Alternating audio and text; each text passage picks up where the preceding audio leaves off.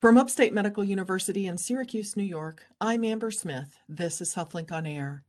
Today I'm speaking with two members of the Onondaga County Child Fatality Review Team, Dr. Alicia Pekarsky, she's an associate professor of pediatrics, and Dr. Erin Hanley, she's an assistant professor of pediatrics and emergency medicine. Thank you both for taking time for this interview. Thank you for having us. Thank you for having Now, me. the Child Fatality Review Team, which you're both part of, reviews any unexpected death of people under age 18 in Onondaga County. Is that right? That's correct. And why is this done? Dr. Pekarsky, can you explain what is hoped to be learned? Well, we're hoping to gather data on the fatalities that our community experiences so that we can look for trends and figure out how to prevent these deaths. So we're tabulating data, one, and then also it's important to provide this data to the state so they collect it from the different local child fatality review teams and see if there's trends that kind of go across the state versus being particular to one area. So it sounds like other counties in New York State conduct similar reviews in their areas. They do. Our child fatality review team is a pretty large and well-recognized one. Some of the communities in more remote areas in New York State still do child fatality review, but they do it in groups. So there'll be a collection of 3 or 4 counties that do them because they don't experience as many fatalities due to their smaller population size. Well, among deaths of people 17 and younger in Onondaga County, Dr. Hanley, what is the leading cause of death and what is the most common causes of death that are reviewed by your team? There is definitely a pattern of deaths that are related to unsafe sleep in the infant population. And I would say, being on the team for the last couple of years, that has been primarily the main types of infant-related deaths that we see. Typically, and in the same pattern, nationally, usually the older teenage population is typically more related to accidental deaths, high-risk behaviors, etc. But I would say the majority of the deaths that we review are more under the age of 12 months consistently and are very often related to unsafe sleeping conditions. Dr. Pekarsky, do you know if our community is similar to others across the nation in terms of these death rates in infants, or do we have an unusually high number of different types of deaths? Unfortunately, the rate in our county is similar to the counties across New York State. I can't necessarily speak to the rest of the country, though in pockets of the country, yes. The rate that we experience is approximately the same. Are there other trends that you've noticed in recent years? I think, unfortunately, the trend that I think is most notable is that the rate of unsafe sleep deaths has remained the same. I joined our local county's child fatality review team in 2006, and the number of deaths that we review every year has remained the same. So I think that's, an unfortunate trend. The trend that we would like to see is that it would be decreasing over time as we learn and, educate the community and use preventative measures. But unfortunately, it's been a hard thing for it to change. Wow. Let me remind listeners, this is Upstate's HealthLink on Air. I'm your host, Amber Smith, and my guests are Dr. Alicia Pekarsky and Dr. Erin Hanley. They're both doctors from Upstate who are part of the Onondaga County Child Fatality Review Team. So I'd like to zero in on the unsafe sleep environments and start with sort of a definition, really. Dr. Hanley, what is an unsafe sleep environment? An unsafe environment is any kind of environment that puts the baby at risk for having a sudden death or event that would cause them to be unsafe overall and could cause them to stop breathing. We really try to reinforce and encourage and tell families is that the environment your baby's sleeping in is extremely important and vital to their overall health and well-being and livelihood. So I think that really what a safe environment is, and the definition of that is really even more important. And doing all of those things will then, provide them with the best environment for safety.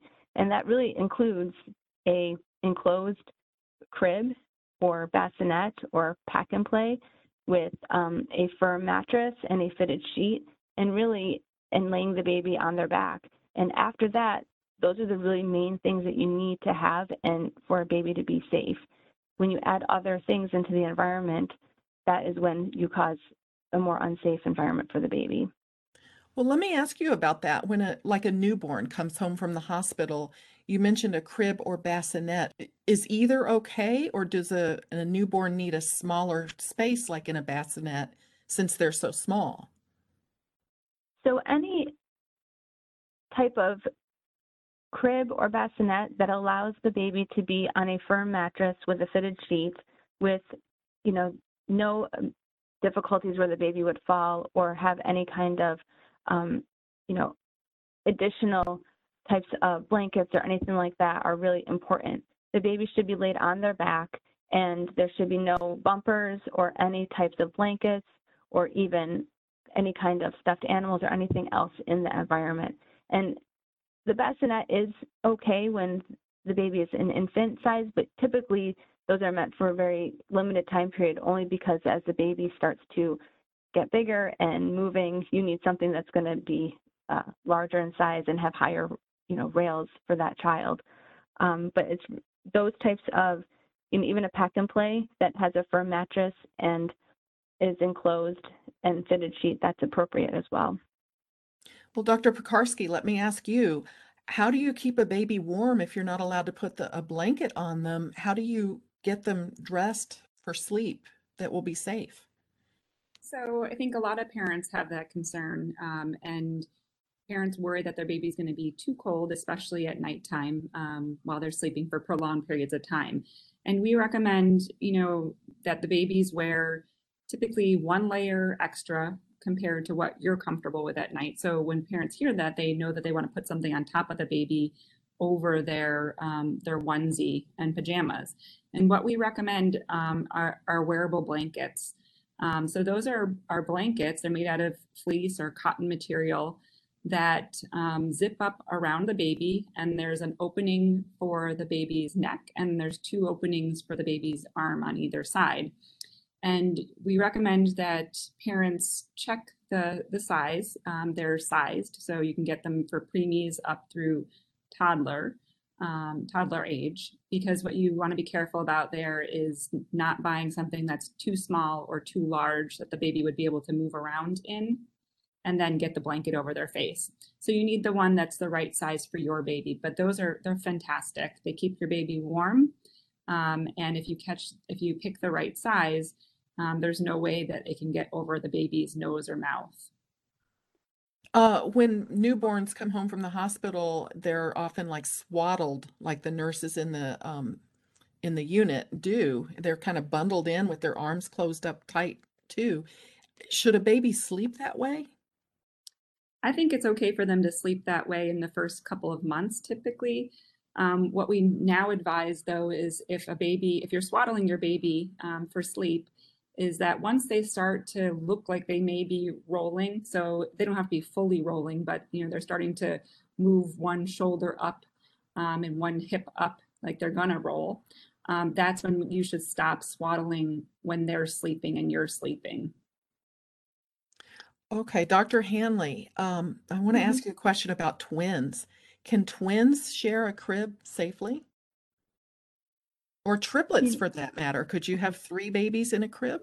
I'll take this one. I'm a mom of twins and then a singleton, but my first experience as a parent was with twins. And I had mentioned to Dr. Hanley yesterday that when I delivered my babies, while I was standing up next to them, I put them in the same bassinet just for a second. And the nurses promptly came in to share with me, you cannot do that. And I said, oh, I know, I will not sleep them like that. So the answer is no, you cannot sleep twins or, higher order multiples in the same crib, even if it's a large crib and they're small babies. unfortunately, there's still a small risk that one of the baby's arms could, cover another baby's nose and mouth, or the blanket that the baby's wearing could get over the other baby's nose or mouth. So we do recommend 2 separate sleep surfaces or more for multiples. So I guess there's no cats or dogs allowed in the crib either then. Correct. That is really important. We have reviewed some cases where there have been pets that have gotten into the cribs and occluded the child's nose or mouth. All And right. also, we have additionally reviewed cases where an older sibling has been in the same sleeping arrangement with the infant and has caused suffocation as well. Okay. Now, what about room temperature? Dr. Hanley, does that matter how warm or how cool the room is kept? So overall, the baby really shouldn't be in a high, extra warm type of environment. And typically, I would always recommend that if you're comfortable in the room, your baby is comfortable in the room. But I would say keeping and overheating a room would be discouraged. Can a parent safely let a baby remain sleeping in the car seat? Like if they get home from a drive and the baby's sleeping and they don't want to disturb the baby to put them in the crib, is it safe for them to snooze in the car seat? Overall, it's really not recommended to have a baby sleeping in a car seat or a bouncer seat or a swing. Those are all found to have increased risk for the baby.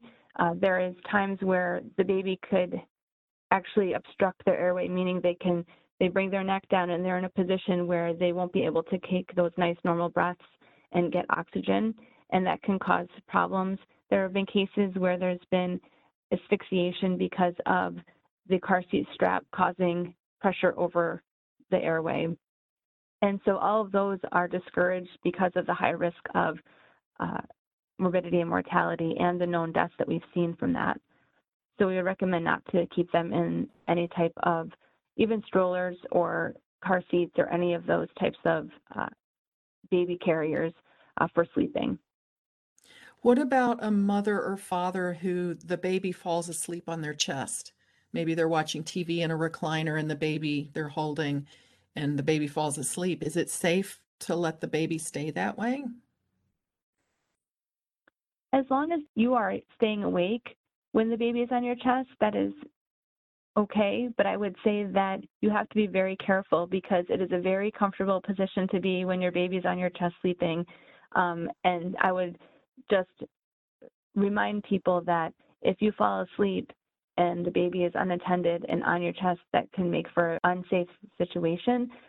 If you're awake and baby's falling on your chest, I think that is okay. Dr. Pekarsky, I want to get back to the, sleeping on their back and why that's so important. And at some point, the baby's going to grow big enough to roll over. Does a parent need to keep watch and make sure the baby is put back on their back if they roll over in the middle of the night? Yeah, that's a great question. We get that a lot in general pediatrics, and I'm sure in the emergency department too with Dr. Hanley.